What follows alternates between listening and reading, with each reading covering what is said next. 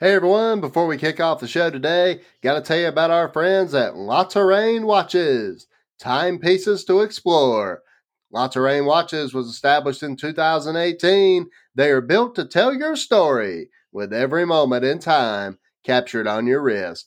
Our watches are built for the ambitious and hardworking because just like you, we never settle for less. They are water resistant, suitable for everyday use, and crafted with timeless details. They have the Swiss elegance that you're used to without the Swiss price tag.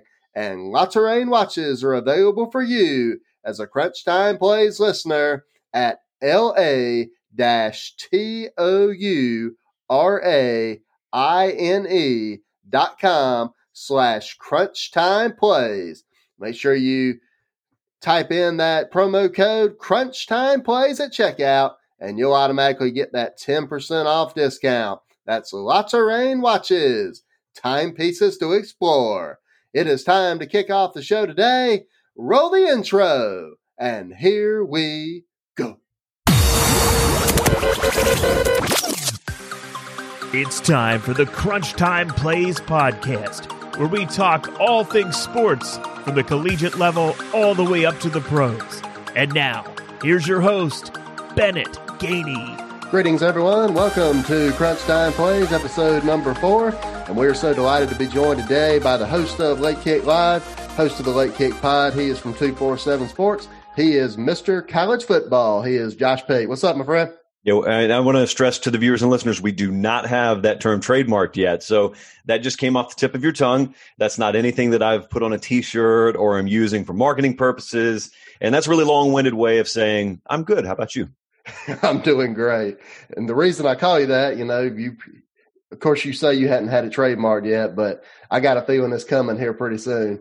No, I just wrote it down right now. Yeah, that's what I'll do when I get off the call. I just wanted to speak in current terms. Well, starting off in the SEC, Josh, just want to talk about your thoughts on some new hires. And South Carolina, you got Shane Beamer. At Auburn, Brian Harsin. At Vanderbilt, Clark Lee. And then at Tennessee, you have the other Josh Heupel. Just wanted to get your thoughts on that, and what fan base do you think has the most optimism, not only in 2021 but beyond 2021?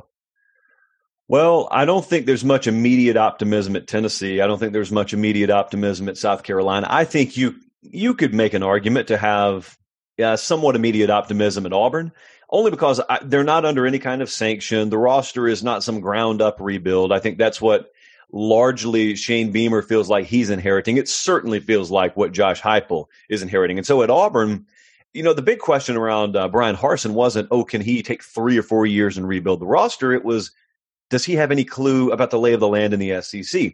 And so, sometimes I think those questions are overblown. We've certainly seen instances famously in the past where everyone from Nick Saban to Urban Meyer has come in the SEC, and, they've had pretty immediate success. Now, I did just mention 2 of the best of all time, because those could be anecdotal, and you could find a litany of other coaches who have crashed and burned, period, much less taking jobs in unfamiliar geographic territory. So with Harsin, the question was that. And then the question was also, from a recruiting standpoint, can he put together a staff?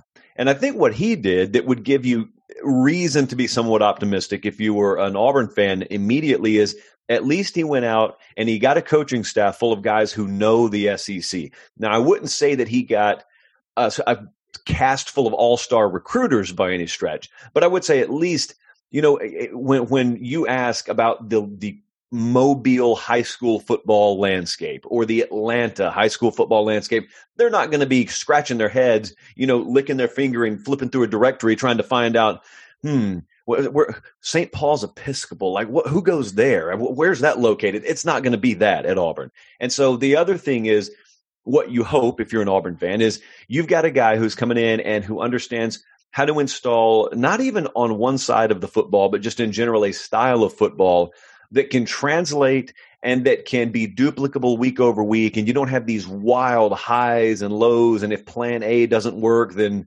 there is no plan B, which is what, especially offensively, it kind of felt like under Gus Malzahn for a while. So that would be my hope.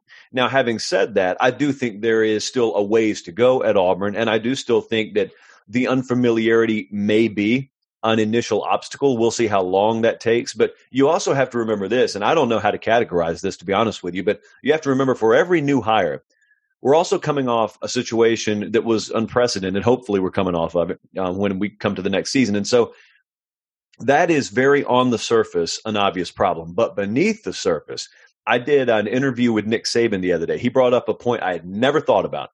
I was asking him about recruiting. It was on signing day. I was asking him about the class he had signed.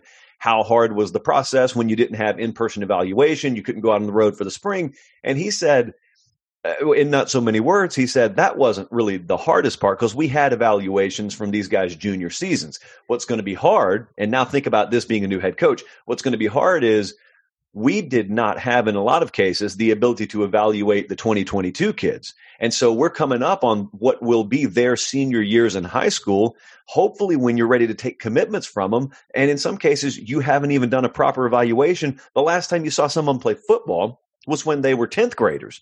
And so that, I think, will be a triply challenging hurdle to clear for any kind of new coaching staff, no matter where you are and no matter, how behind the eight ball or not you felt like you were coming in just on the surface. Yeah, I wanted to get into a staff dynamic at Auburn. I know Brian Harsin, he hired, some guys from that are longtime experienced guys in the SEC, and Mike Bobo and Will Friend, and obviously Derek Mason as defensive coordinator. And then he also brought some guys in from Boise State. What do you think the dynamic of that staff is? Whereas guys where you have some guys that are SEC lifers or retreads, as some people have said, but then you also have some new blood and some guys in Boise State. Just what do you think the dynamic is there?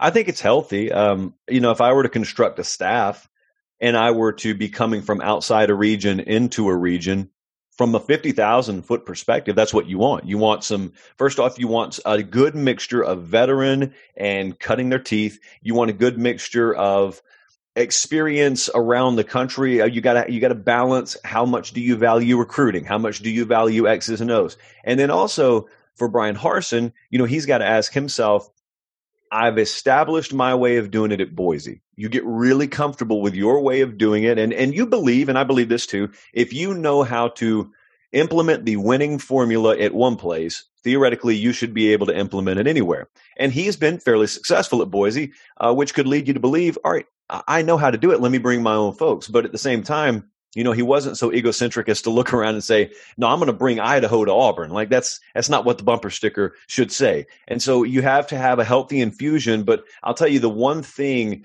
that he did from a staff hiring standpoint, and this is kind of a microcosm of, I think, the way his initial tenure at Auburn will be, take a hire like Derek Mason. So Derek Mason is the head coach at Vanderbilt. He gets fired.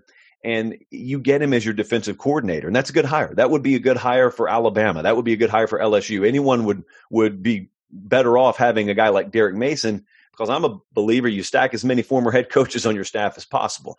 And so here's the hidden, though. Here's the unknown with Derek Mason. I don't doubt that he can coach football. I don't doubt any of that.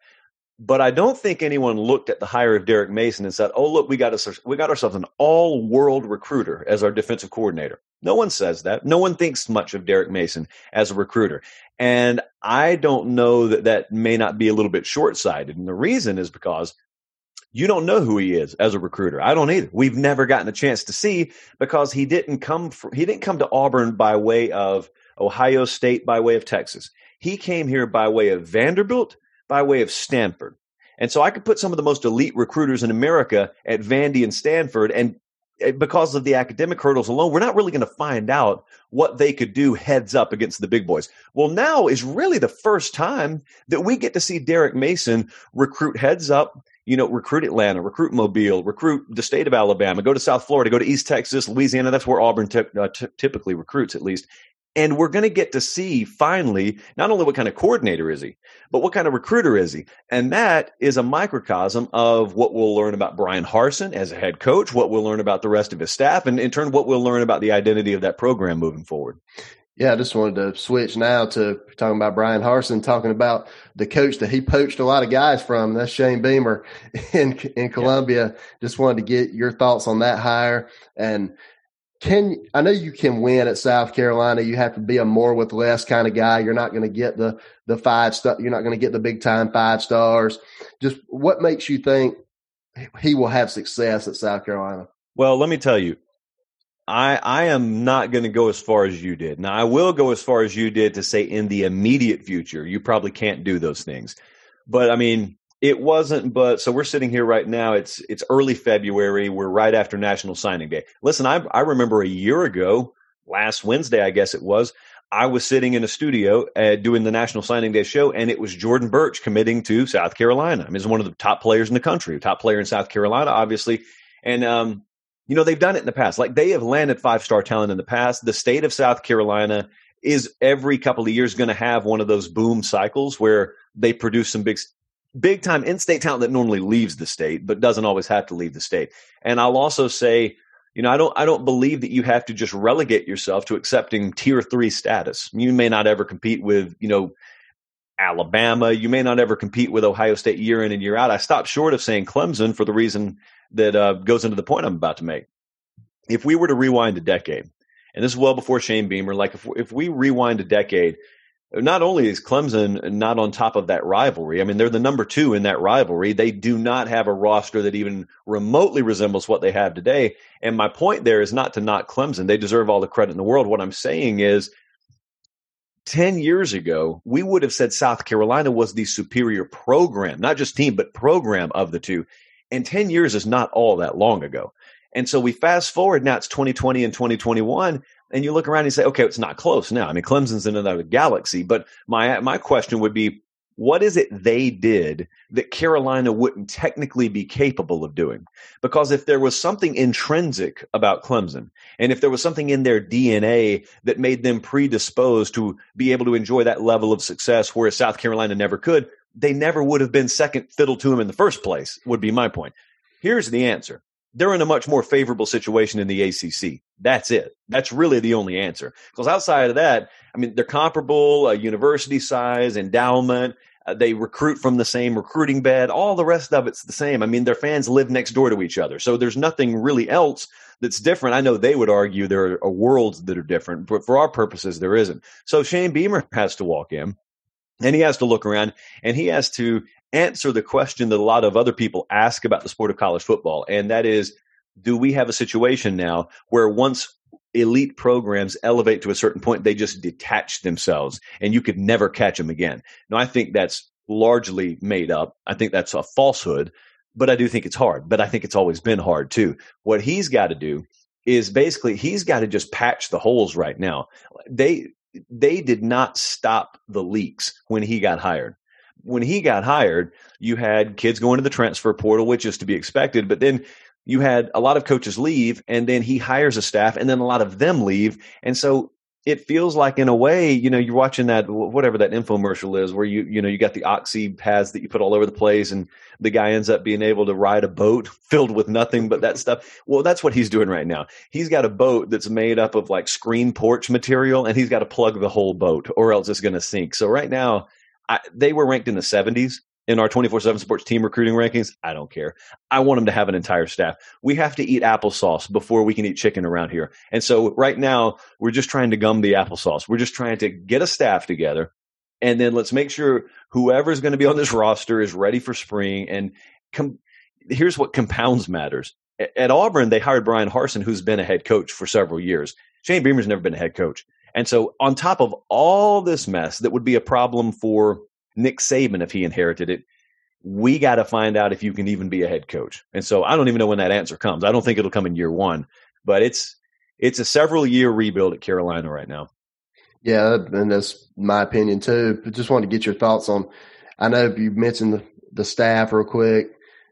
Just wanted to get your thoughts on, he obviously loses Mike Bobo to Auburn, brings in Marcus Satterfield to be the offensive coordinator. He obviously has a lot of ties to Matt Rule. He has a lot of ties to Joe Brady.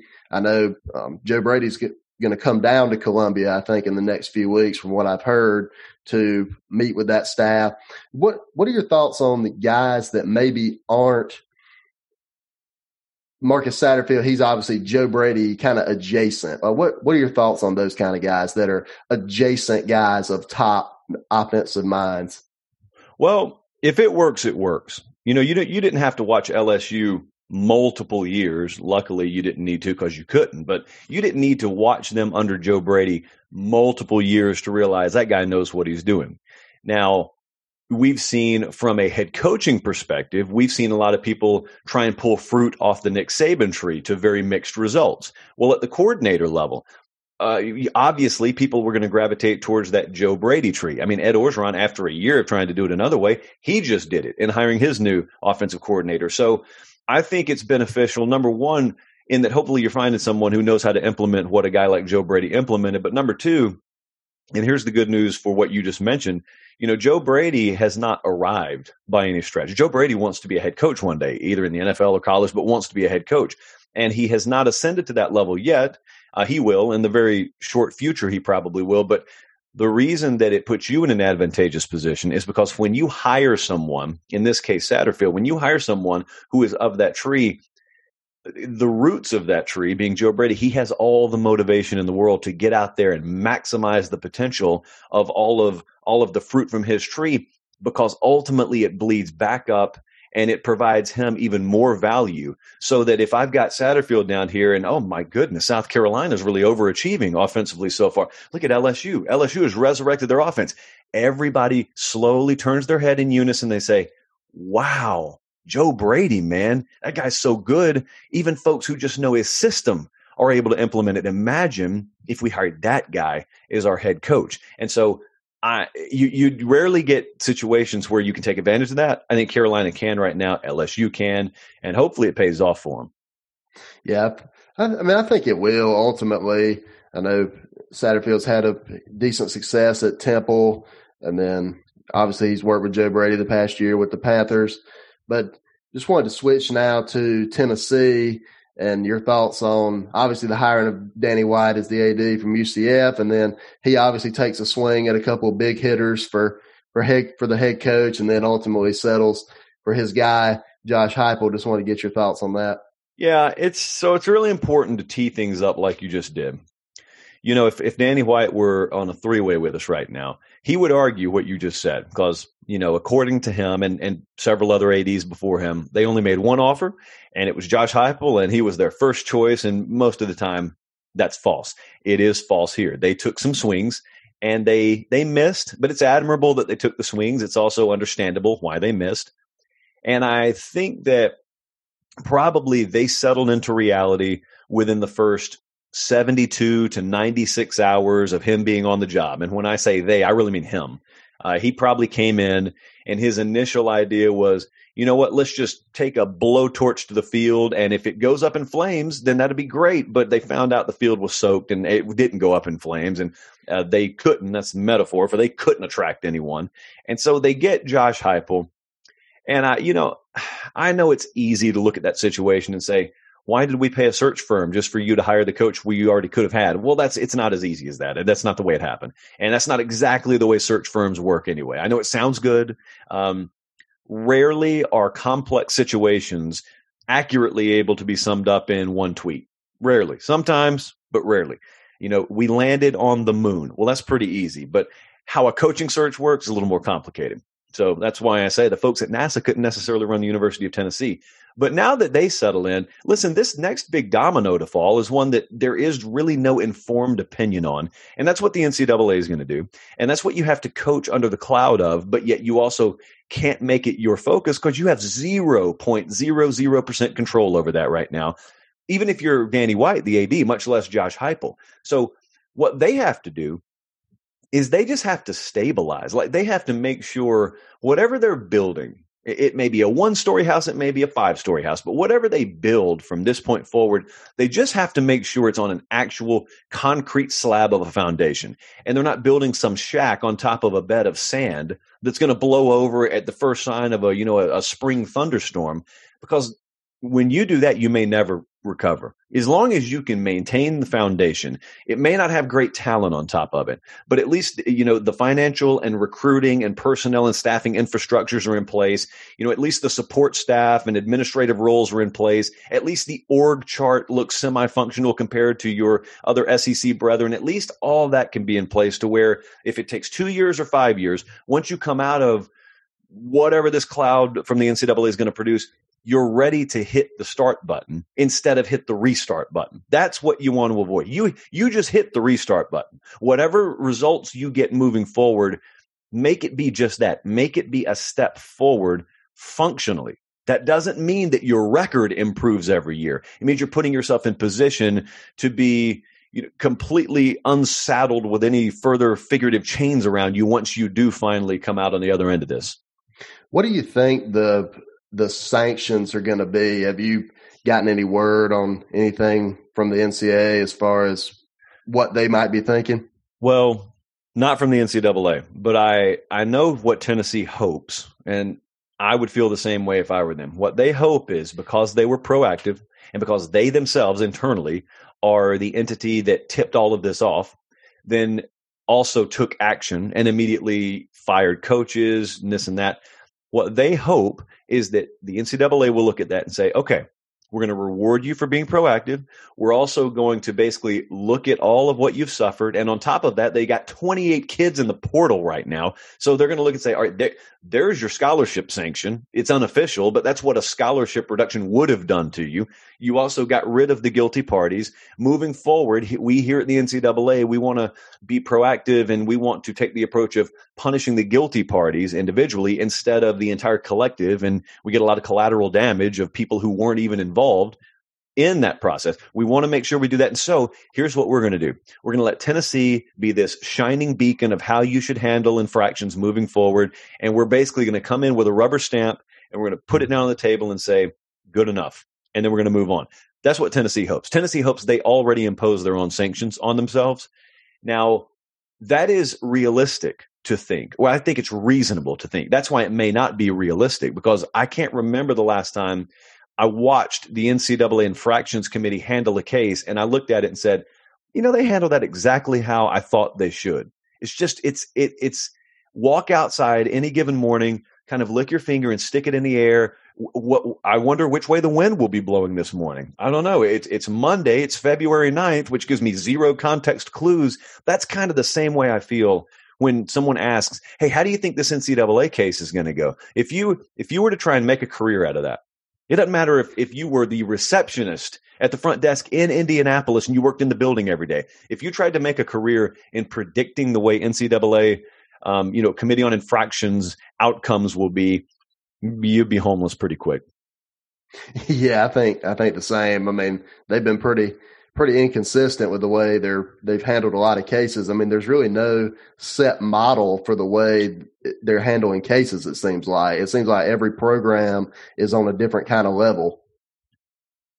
Well, yeah, that's kind of the complaint. And, I don't think they do themselves any favors long-term, because you ultimately, you are a governing body if you're the NCAA. And college athletics, the SEC or the Big 12, they don't need you to exist. You do really need them to exist. And so I'm not so sure. You talk to people inside the college football world more and more, they look forward 15 years from now, maybe sooner, but just to be safe, 15 years from now, a lot of them don't even think that the governing body that governs college football will be the NCAA. It'll be whatever they decide to construct themselves. And maybe that includes sort of a detachment by the quote unquote Power Five from the rest of college football and college athletics. And they therein provide themselves their own governing body. But listen, imagine how much money is on the line with this stuff.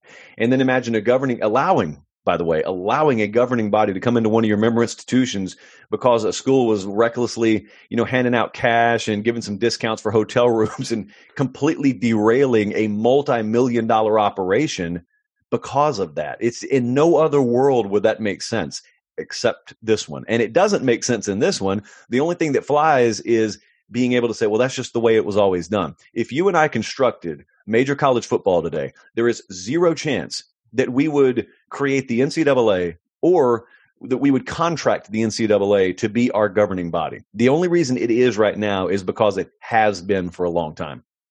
Yeah, I mean, I agree with that. I know that if I were, and you'd be the same way from what you just said, if we were constructing a model for what college football should look like, I highly doubt that we would select the NCAA to be our governing body. Just wanted to switch to the Big 12 real quick and go out to Texas, and then I'll got a couple questions for you on the landscape of college football before I let you go. But just wanted to switch out to Texas and get your thoughts on Steve Sarkisian and the staff that he's put together. I know he brought a lot of guys with him from Alabama.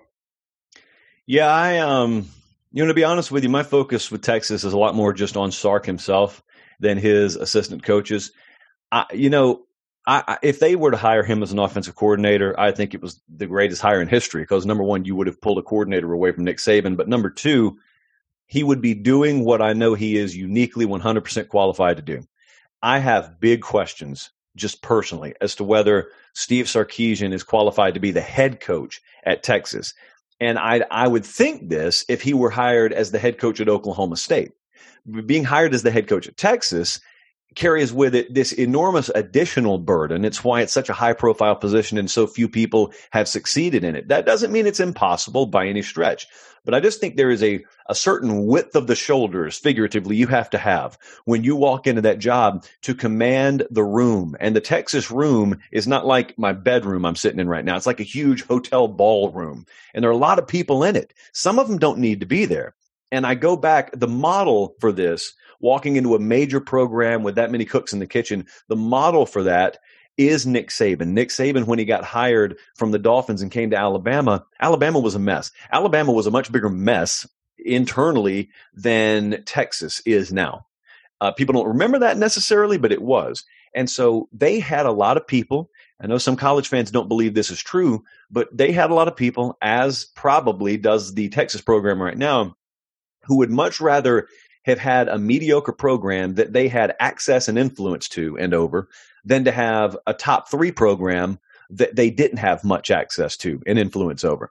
And that all goes back to the currency of power and what it really means to some people to be able to have that access and to be able to, go eat with your buddies at the country club on Thursday afternoon and say, hey, I talked to coach yesterday, talked to the offensive coordinator. Here's what we're doing Saturday against Baylor. Watch what we do in the first quarter. Well, that was happening at Alabama.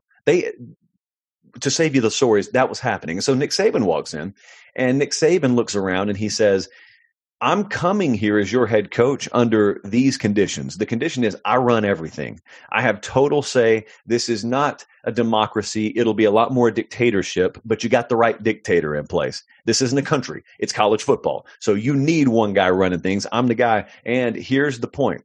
You got a lot of people around here that because of the 7 figures they put on a check every year, think that they deserve decision-making power over certain aspects of this organization they have no clue about. They made millions of dollars in the concrete industry. Therefore, they think they understand how to hire a support staff and an athletic director and to tell them what to do. They don't. And so you can have it that way, but you're not going to have me here. You're going to have either or. And so Nick Saban could do that, is my point. Can Steve Sarkisian do that? Because everything Saban did at Alabama, someone's going to have to do at Texas. You're going to have to walk in and tell legacy, multi-generational types that your voice is not going to matter as much here. I need you to still write the same kind of check, but your voice is going to be diminished. Your influence and access is going to be diminished. I'm running the show. They probably can't even spell his last name yet, and they're already being told if he's doing it the right way, you're not going to have the kind of access you used to. You can understand why that wouldn't go over very well. Now, here's the irony. If the average Texas fan who's working at a Publix in Denton, Texas, if they hear that, they think, great, that's our guy. That's exactly who we want. And they're right. They are right. But the problem is everything that makes Texas, that Longhorn logo, everything that makes it the brand it is driven and powered by money. And that money comes from the pockets of a lot of people who don't feel the same way as our Texas fan who works at Publix in Denton, Texas does. And so the folks you need to grease the skids, they're turned off by that. And therein lies the catch-22 of why it's so hard to take over a program like Texas and why I have reservations. I won't go as far as to say doubts, but just reservations as to whether Steve Sarkisian is the right guy for that job. And here's the problem. We didn't just mention a thing about football. It was all administrative. We didn't talk about offense. We didn't talk about which quarterback, which offense they're going to run. We didn't talk about any of that. We just talked about administrative, which shouldn't be the way it is, but is the way it is. Yeah, I mean, I agree with everything you just said.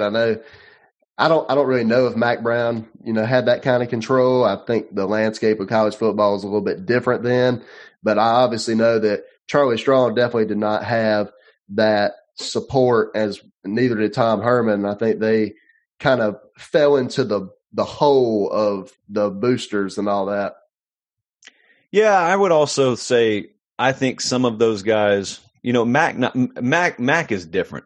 Mack Brown is uniquely qualified to be a head coach at a place like Texas. Mack Brown's the kind of guy who could walk in and tell you you're fired, but end up having you leave in a good mood. Mack Brown's the kind of guy who can say, Bennett, we got to let you go, brother. And I'm telling you, man, trust me, if you think it's hard for you, it's hard for me. But let me tell you something, man. I remember my cousin and I were working on a dairy farm back when I was in college. And brother, when our boss came in, not only did he tell me I'm fired, but he told me after I fed the mules and spent a whole day on that farm that I wasn't going to get paid for.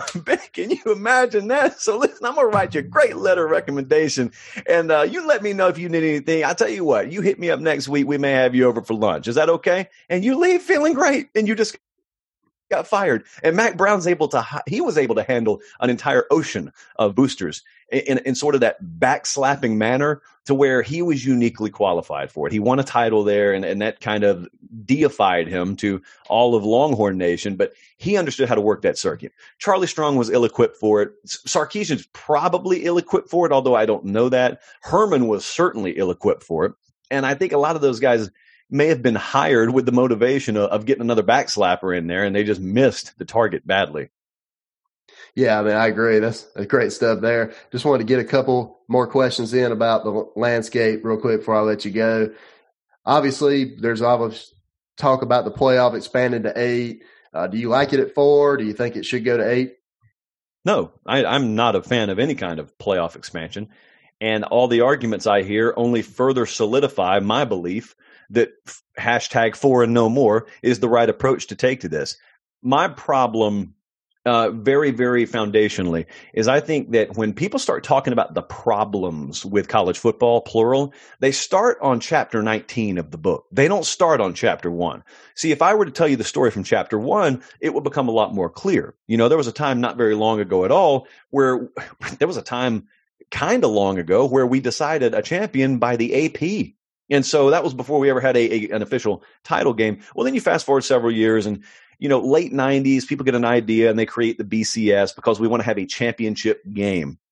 And for a while, for about a decade and a half, I'd say it was, we had 1 versus 2. We had a championship game.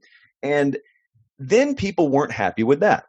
And so there's clamoring for a playoff. And at the time, no one went past 4. It was 14 playoff, 14 playoff, 14 playoff. Well, we finally get it, okay? And so I was fine with that. But 14 playoffs, fine. A 14 playoff does not sacrifice the integrity of the regular season to me. So I was okay with it, and I'm still okay with it. The problem with college football does not lie in the concept of a playoff. Here was the problem. The problem was the entity that bought the college football playoff, being ESPN, did what a lot of us would do if we ran that. They used their huge machine to market the playoff. Well, the problem is, if you're a college football fan, you got to go through ESPN. They are, whether people like it or not, they are the hub. They are the central entity for college football coverage. You're either watching games there, you're watching studio coverage, and they took that playoff contract and they paid billions for it and said, we're going to market this thing, not just in December. We're going to market it year round.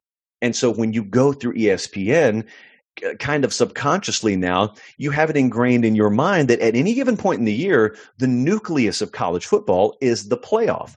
Everything's geared towards the playoff. You and I are watching Kent State versus Toledo on a Thursday night, and midway through the second quarter, they're talking about the playoff instead of the actual action on the field. Now listen, I can't fault them, because it's their money. And so they're using their machine to market their property. And I get that. But the problem is, it took the subconscious of the college football fan And it took their mind and trained them to think the nucleus of the sport is the playoff.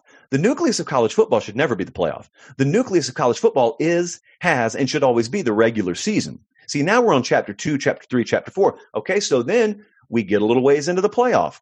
And then all of a sudden, we're not happy with 4 anymore. And we got guys opting out every now and then. And we got bowl games being called meaningless. Like the Cotton Bowl. I'm not talking about the Weed Whacker Bowl, man. We're talking about like big time bowls. And so then all of a sudden, the answer from the same crowd that wanted to create the playoff right now that's ultimately led to opt-outs and led to meaningless bowl games, their answer for the problems the playoff has created is bigger playoff, is more playoff, which is never squared with me. I know it sounds like it would work, and I know all the reasons people lay out. I'm telling you, I think the logic is flawed. I'm telling them, I guess. I think the logic is flawed. How about this? How about instead of thinking that expanding the playoff is going to fix college football, why don't you start reprioritizing what the nucleus of the sport should always have been? And that is the most unique regular season in American sport and in global sport to me. And also, you take the pageantry and tradition and you start recapsulating that as what makes college football great, instead of 2 or 3 or 4 or 5 games, however big you want your playoff to be, at the end of the year. That's never the way college football should have been structured or is meant to be structured. And secondly, I'm a big fan of keeping the playoff very exclusive because I think exclusivity is a good thing. I don't believe in building a giant safety net under teams in the regular season. I don't believe in this concept of, well, listen, play these games as if you know you can afford to fall. And instead of, splattering all over the pavement, well, you'll go, whew, well, can't afford to do that again. You cannot have that conceptually and still maintain that unique urgency that you have in regular season college football games. When you play a regular season college football game, you are playing it under the impression that if you lose, your season may very well be shot. That is a great thing because it creates a playoff atmosphere in a regular season setting. And so if you add up all the games that have that feel to them, you get way more than however many games an 18 playoff would give you. People just don't train themselves to think about it that way. Yeah, I agree. I think it's more perception than the actual product on the field, like everything you just said about ESPN, the way they market the playoff and different things like that. I think where a lot of fans get frustrated and different things like that about the playoff is you have the same teams in it every year. You got Alabama, Clemson, Ohio State. Those are obviously teams that have created their own brand, teams that recruit extremely well. Is the saving grace for fans, could that be the transfer portal? One of them, yeah. I think name, image, and likeness could be another one. But I also I reject this notion that Alabama or Clemson or Ohio State or Oklahoma have access to this magic elixir that no one else has access to. What aggravates me is if college football were really built for a few elites to thrive, who in their right mind would pick a team in Tuscaloosa, Alabama, and Clemson, South Carolina to dominate? If college football were built to be predisposed to the elites dominating, Miami would dominate, Los Angeles or USC and UCLA would dominate. Teams in major markets would dominate. Rutgers would be a national power. That's not what the sport is built to reward something. It's built to reward investment in the right things. And so at Alabama, they've invested in the right things. At Clemson, they have too. And I got some theories as to why they've taken off like rocket ships over the last few years. But really, by and large, they don't have access to anything other programs don't have access to. The problem is a lot of these programs, again, they start the explanation for why they're underachieving on chapter 17. They don't show you all the terrible internal decisions they made and all the poor hires they made. And then on poor hires on top of that, and they dug themselves a hole. It's easier for them to say, oh, look at the boogeyman over there, the playoff in the corner. It's allowing a few teams to thrive at the expense of the many. It's much easier to do that than to say, look over here in the mirror. We are to blame for our own problems. And it's always easy to do that. It's easy for just humankind in general, in life, in society, to say something or someone else is the cause of my problem instead of me taking personal responsibility. That's the way it'll always be. That's why it's a losing argument. It's like trying to nail Jell-O to a wall to get a group to think this way. But I'll try, losing effort, but I'll try anyway. Oh, that's good stuff. Josh, you're a pro's pro, my friend. Can't thank you enough for joining me today. Tell everybody where they can find you on social media and how they can watch Late Kick Live and get access to Late Kick Pod. Yeah, I appreciate it, man. So on Twitter, it's at Late Kick Josh. You can also find the Late Kick with Josh Pate anywhere you get your podcast, and subscribe to the 24/7 Sports YouTube channel. That's where we do Late Kick Live several times a week. There's a lot of other stuff on there. You're missing out if you're not there already, if you're a college football fan. Thank you, Josh. Looking forward to talking to you down the road, and stay safe out there. All right, brother. I appreciate it. All right. Thank you, Josh. That was Josh Pate, host of the Late Kick Live and Late Kick Pod. Don't forget to subscribe to the 247 Sports YouTube channel to get more access to Josh. And as soon as you're probably listening to this podcast, the phrase Mr. College Football is probably going to be trademarked by Josh. So I'll be looking to share some of the benefits of that as well. Nah, I'm just messing around. But anyway, it's time to get out of here. Thank you so much for listening. If you love this podcast, make sure that you spread the word. It's the fastest way for us to grow, word of mouth, and make sure that you donate on the link in the show description. Y'all are the best audience in the world. Thank you so much, and we look forward to talking with you again real soon. God bless, everybody.